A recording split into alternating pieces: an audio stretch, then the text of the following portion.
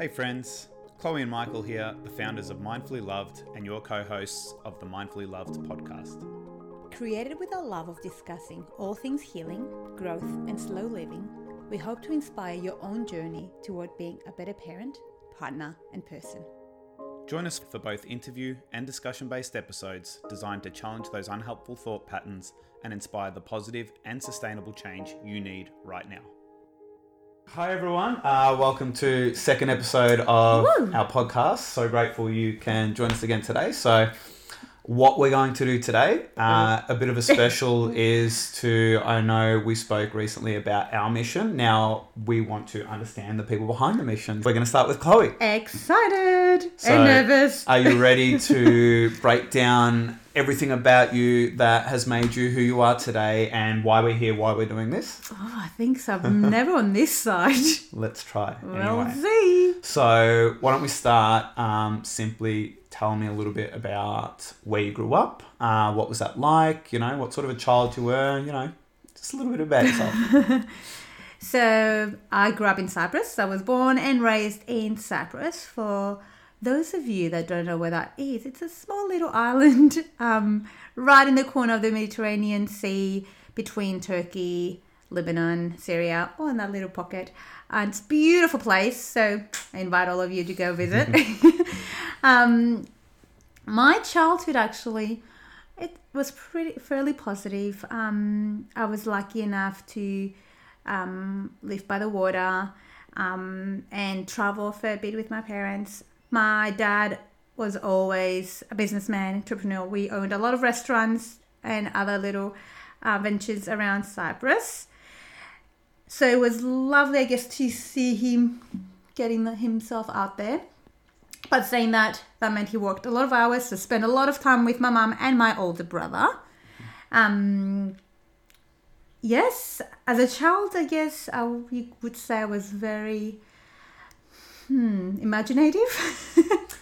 I've heard the term daydreamer used a little bit, particularly by mum. So tell me a little bit about that sort of mentality growing up. I loved daydreaming. I still do. You would, a lot of our home videos see me just walking around and just being in my own little world. I have had a lot of imaginary friends. I had a lot of a big vivid imagination.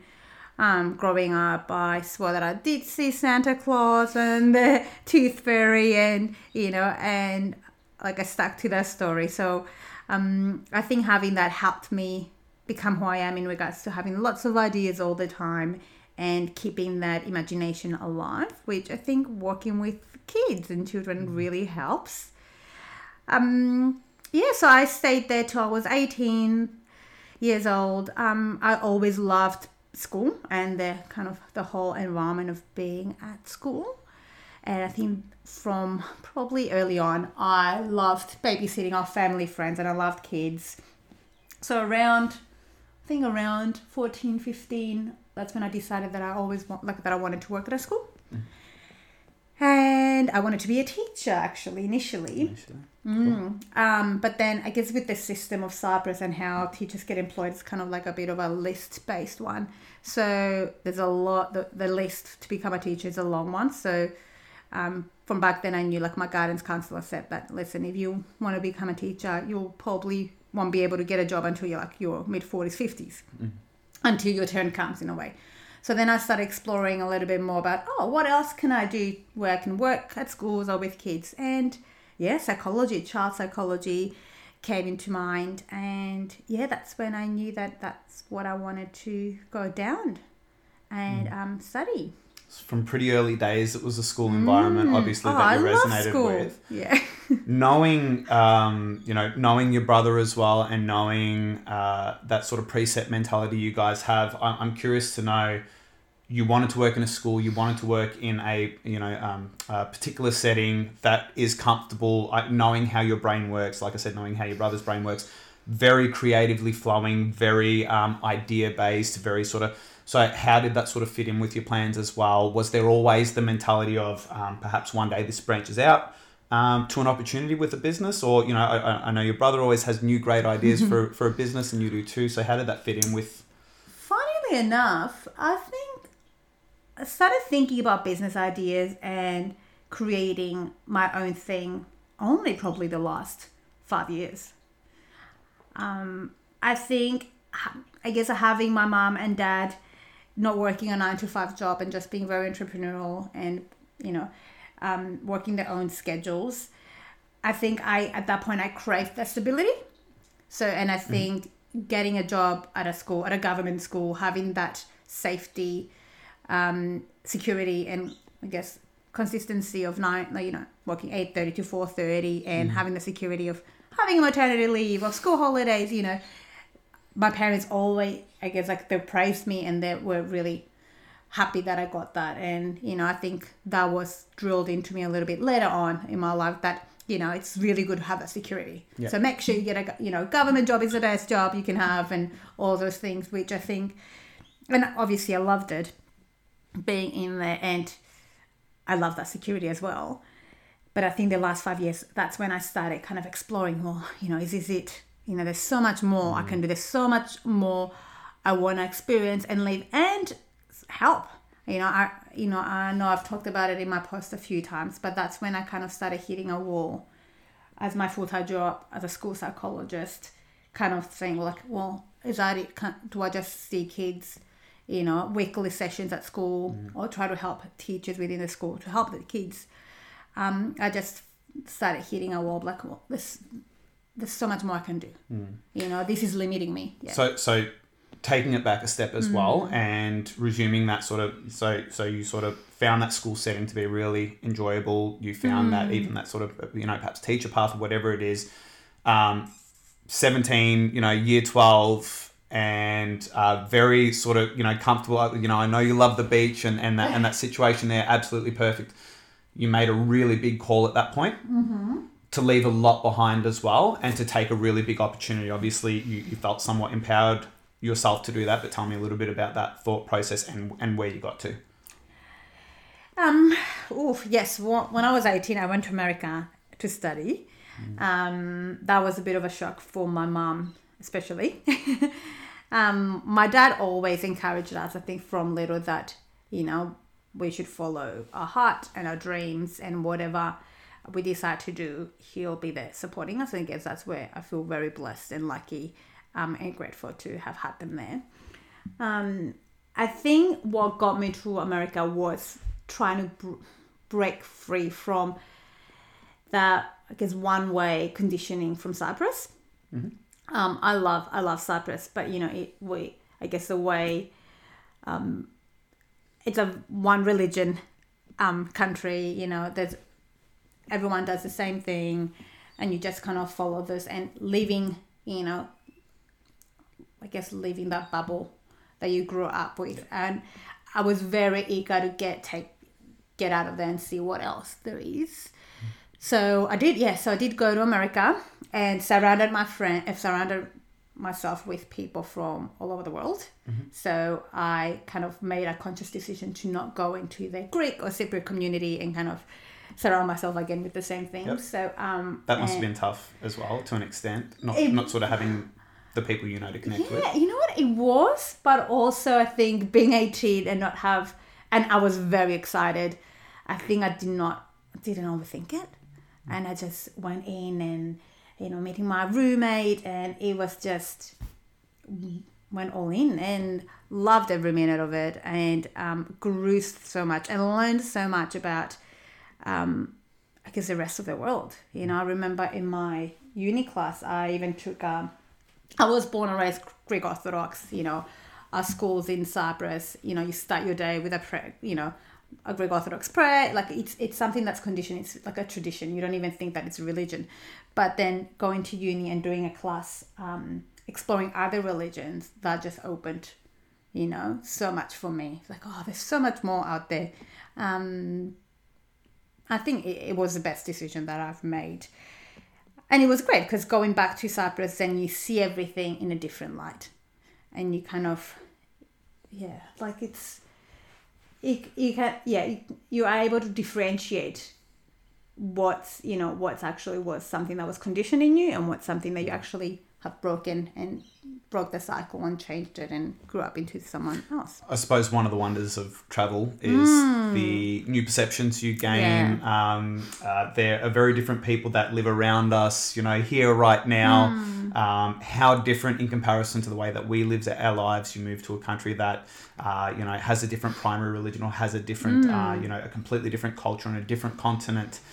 It's only going to change your perception, I suppose, as you come back as to the possibilities of how other people live. So having an immigrant or a migrant, mother as well in your country, having that connection back to Australia as well must have been an opportunity from young to explore that. So hopefully, I take it by the time you got to America, travel was something you understood, perceptions of other people was something you understood at that point.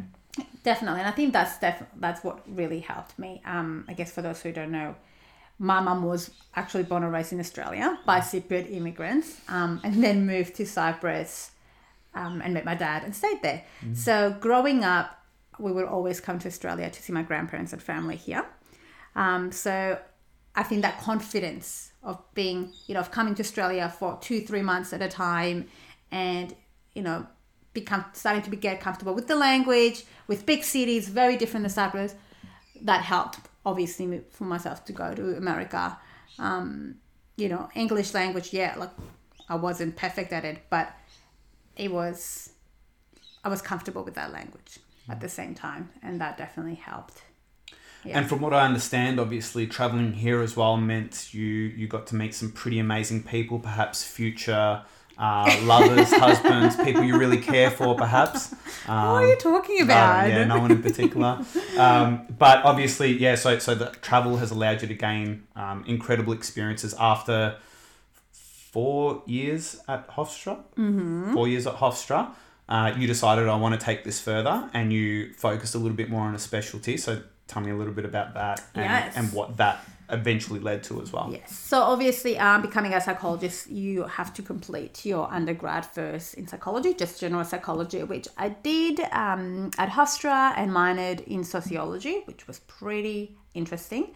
And then when I guess my junior year, I had to start figuring out what I want to do with my master's. You know, child psychology was still what my passion was, working with kids. So as I was starting to look into different programs, I found that, you know, the specific masters and PhDs on school psychology, on educational psychology. So I did, I applied around, and I wanted to stay in America. So I applied around unis around America, and was lucky enough to get accepted into Columbia University Teachers College, which That's nice. it was pretty big deal. And I actually that master's program was 3 years, but you came out of it having 2 masters, which was pretty awesome. So a master's of arts and a master's of education, and school and educational psychology, which was pretty awesome. Yeah. So you did what you needed to there. 7 years have now passed. New York's become, you left Cyprus at 18, but I suppose your real sort of formative adult years, for 7 years become New York. Talk me through the decision to leave, the decision to move, and where you more or less ended up. Living in New York was a hard decision. At that point, I had all my adult friends there, created a whole family there. I had the opportunity to apply for a 1-year visa, work visa there, and work for 1 year. However, I think that's when the societal pressure started coming. At that point, I was 20... How old was I? 25? Yes. At that point, I was 25. And I guess talking about as a woman in Cyprus, like 25, and you're still studying and you want to stay there another year. Then after that, what happens? So having those discussions with family, and really, do I, in their eyes, waste another year in America working, and then deciding where I want to live as a 26-year-old. So though I did decide to move back to Cyprus to give it a chance for a few months, with idea of maybe going to Australia instead. Yep. So through my mom, I'm pretty lucky that I had an Australian passport since I was little. So I knew that moving to Australia wouldn't be a big deal. So, however, I did give Cyprus a chance for a few months. It was lovely to be back and feel stable at home. However, work was not the best. It was right after the economic crisis, and jobs were still very limited, and opportunities, especially around school psychology, still is. It's a very slow journey, I guess, for them to get started.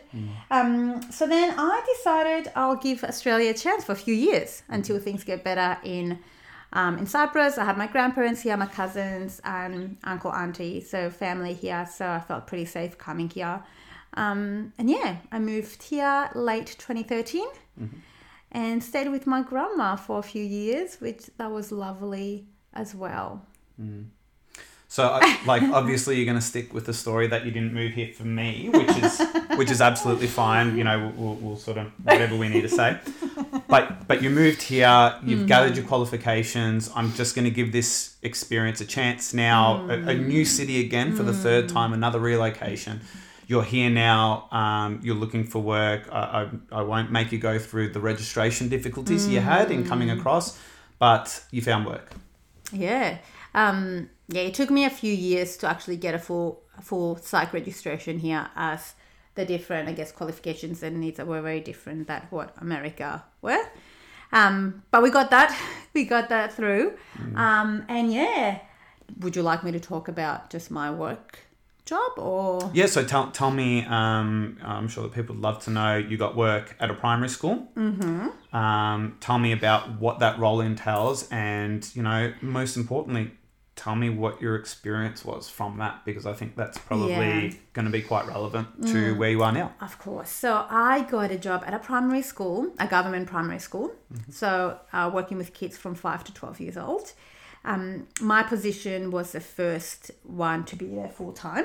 So I was the first one to fill that position, which I guess was exciting and terrifying at the same time. Is that because it's a new school, or is that because it wasn't a position that was commonly offered? Actually, you know, as surprisingly as it is, not a lot of government primary schools in Melbourne, I'm not sure about any other states, have full-time school psychologists. Okay. So I was lucky enough that I guess leadership decided that they needed a full-time psychologist there, because at the time the school had 1,200 kids. So it was pretty good, a big school. And I think they were thinking of starting a wellbeing team there, which was great. And I hope like a lot of more schools started doing that. So it was a pretty eventful few years. I loved every minute of it. It had its difficulties trying to maneuver, you know, your caseload and how you want to support kids. I remember my first year, actually, I had like a caseload of 120 kids, you know, and trying to maneuver how do you support all those kids. Because, you know, obviously when you create a role, especially as a role as a school psychologist, you know, the moment families, the moment kids, teachers hear that there's someone there to support you, you just constantly get bombarded. And, you know, all of us need that support in one way or another. But how sustainable is it to help those kids individually? And I know I wrote that in a past post as well, but for me, it was probably year 4 of working there, 3, that I kind of found myself hitting the wall sometimes. Like, what am I doing here? How can I help those kids and create some sustainable and lasting changes within themselves when the moment they leave my office, they're either bombarded with, you know, I guess the language and the mindset and the beliefs from teachers and parents that limit them again. You know, I've worked with a lot of kids that had pretty yucky family, situations. And during our sessions, you know, you try to help them to, you know, deal with those things and overcome them. But they're still children. At the end of the day, the only thing they want is the love and acceptance and safety from the parents. And as much as I tell them in a session, you know, the moment they leave and go back to their home, those things leave them. So it was heartbreaking seeing that. And I started getting annoyed and angry at families and parents and and even teachers sometimes. And that's not the energy that I wanted to carry. I wanted to really make those kids feel loved and make those kids feel accepted. But I felt that my hands were tied. There were not a lot of things I could have done after that. Question. I'm curious to know, having known you for a long time, I know that you've always been quite receptive to, outside the box thinking is obviously something that's quite natural to you. Creative thinking is obviously something that's quite natural to you. 7 years of a, what can be a somewhat rigid or one directional looking view of psychology, of school psychology. Yeah. You're at the school, you're implementing measures that you've been trained to do. You had a moment where that didn't feel like that was no longer connecting. This is where you're registered. This is the type of work that you do under the psychology board. What sort of allowed that change within your mind as well, that creative flow to go, I need to try something different as well, or something different is happening here. Do you know what I mean? Is that something, obviously, that perhaps didn't come clearly through your training, but... Oh, for sure. Yeah. Like there's, and I don't want to even get into the whole educational system, but even uni and how psychology has been taught at universities, since I graduated. I feel like I've learned so much more just through my own, extra courses or, learnings that you do. You're kind of trying to find your own way of, working with clients. And through experience, you learn so much more. It's really hard. Obviously, my degree, it does teach you to, you work a fair bit with families as well. But because you are working at a school and you're not in a private service that parents pay you to come see you, yep. It's really hard to really get parents on board with you without taking it personally. And most of the parents at school, they truly think that the problem is a kid. They truly think that the children are broken. I've had so many parents come and say, oh, can you just fix them? I can't handle them anymore. They're crazy. Just fix them. Yeah. And putting all that pressure on the children. And, as a school psychologist, my clients are the kids. You can try and support and share information with the parents, but there's no that. Personally, I haven't found that parents were as receptive as what they would have been if they actually booked an appointment with a private psychologist for parenting advice or for family support. So that's another thing that you kind of find your hands a little bit tied when you work at a public government school. Do you think there's that, obviously we're big advocates for holistic mentality and holistic thinking and particularly when it comes to mental health, we know that there's a little bit more than what's in front of us, creating a practice and sticking to it. If there are things in our lives that are holding us back. So I take it, you only have a certain amount of access to the parents as well. And I take it can be quite difficult then having a discussion to say, there's an accountability approach here that needs to come from multiple levels. Of course. And, most of the times, those families have multiple other issues, there might be unemployment issues, drug issues, or even just, family breakups. So there's a lot there. And that for most of those families, it is hard. And most of the times those parents need someone to accept them, need someone to support them and empower them in order to empower their kids. They're not bad parents. That they just need society to accept them. They just need other people to tell them, you are doing the best that you can. You don't know everything. None of us, do. But I'm willing to take you, and help you and share some information and be open, And unless someone accepts them fully, you can't be open to that. So, it's all about accepting. For me, acceptance came back around, and I think that's when I kind of started noticing that, noticing that I couldn't really support kids as much as I wanted to. Then I started just bringing a different approach in our sessions, fully make them feel loved and accepted in our sessions. make them feel that they're the only person that matters in that room and that they're amazing the way they are and that there's nothing wrong with them. Like we all have our weaknesses and we all have things that we want to improve, and that's what we do. Very strength-based, but at the same time recognizing that we have limitations, we have weaknesses, and that's okay. We all do. If it's something that we want to work on, we can work at it together. But that does not make you less of a person. Your worthiness is not defined about what you can do and you can't do. So started working more through that kind of model. Yeah. So tell me more about, I suppose, your experience also in getting to this point now. You've come to this realization, I need to do something a little bit outside of the conventional model that's in front of me. I need to do something outside of the school setting. I need to make a difference here in another way. Tell me how your experiences, not just in school, but personal experiences led to the development of a business from that point. As best you can anyway. It's a loaded question. Wow, yeah, it's a lot. I guess it all started from starting to explore other modalities and other kind of continual learnings after I graduated. I always loved learning and putting myself out there a little bit more and just challenging the different ideas that I have. So, and that is why I was trying to become a hypnotherapist too. I wanted to expand, that kind of modality. I also just recently completed a certificate on psychedelic assisted therapies because I wanted to explore that modality. So I personally think that there's no just one right modality. Obviously, different people are drawn to different things.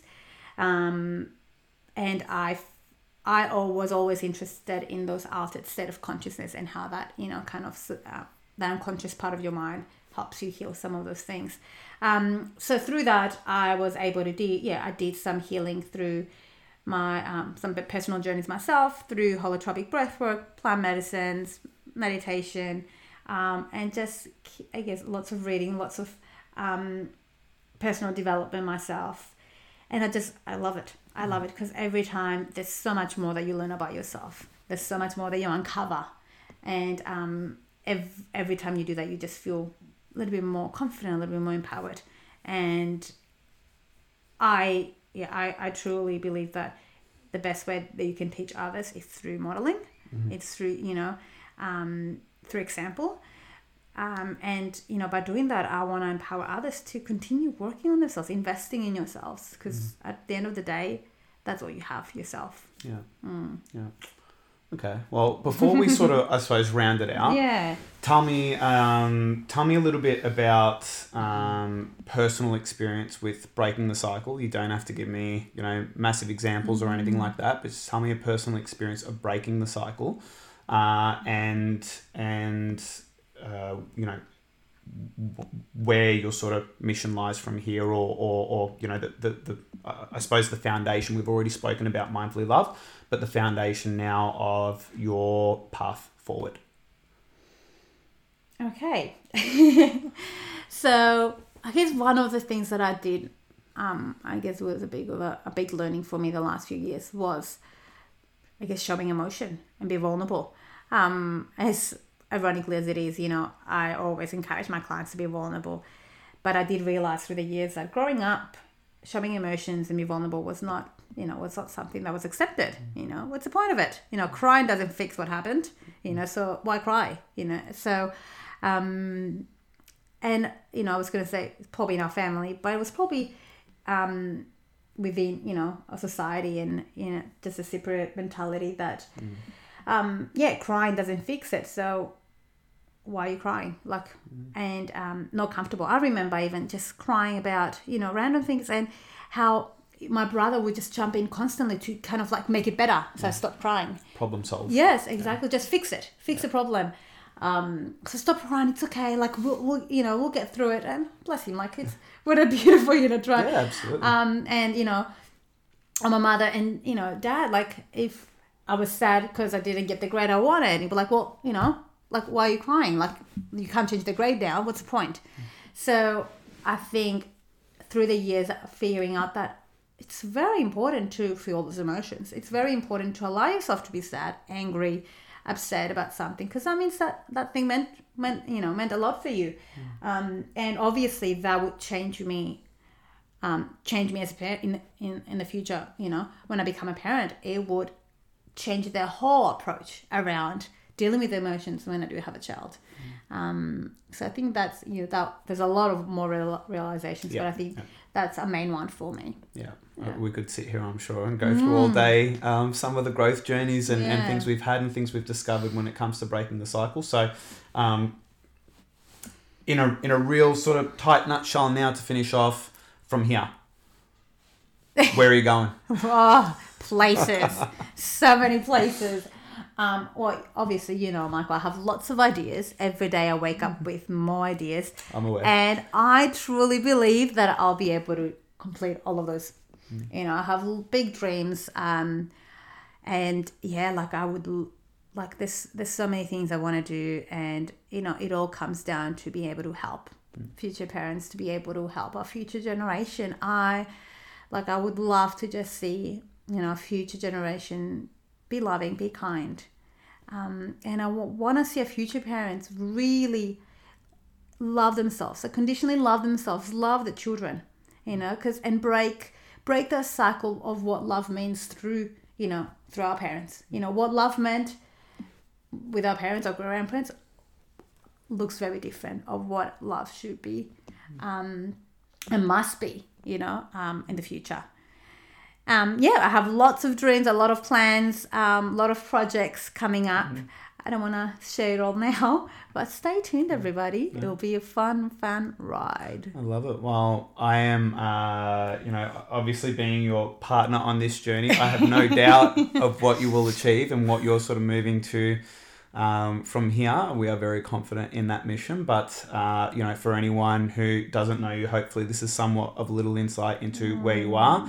I may be again biased in the situation, being your husband and partner in multiple ways, but one thing I can assure people is that I'm very confident and always have been very confident in your intentions for why you want to do these things. And if the message I can put out there is with total regard to your empathy and real need to see other people happy. And rarely what's the best part is rarely at the expense of your own, because you will put yourself out there. You will always do those things for other Pretty people. Good at that. But you're fantastic at keeping your own energy. A beautiful soul, and that's why I married you. I hope people will grow to understand that and see that as well. But here we are, the end of our second episode. I hope you enjoyed some of the questions and exposing yourself in some crazy ways. And actually, it wasn't as bad as I thought it would be.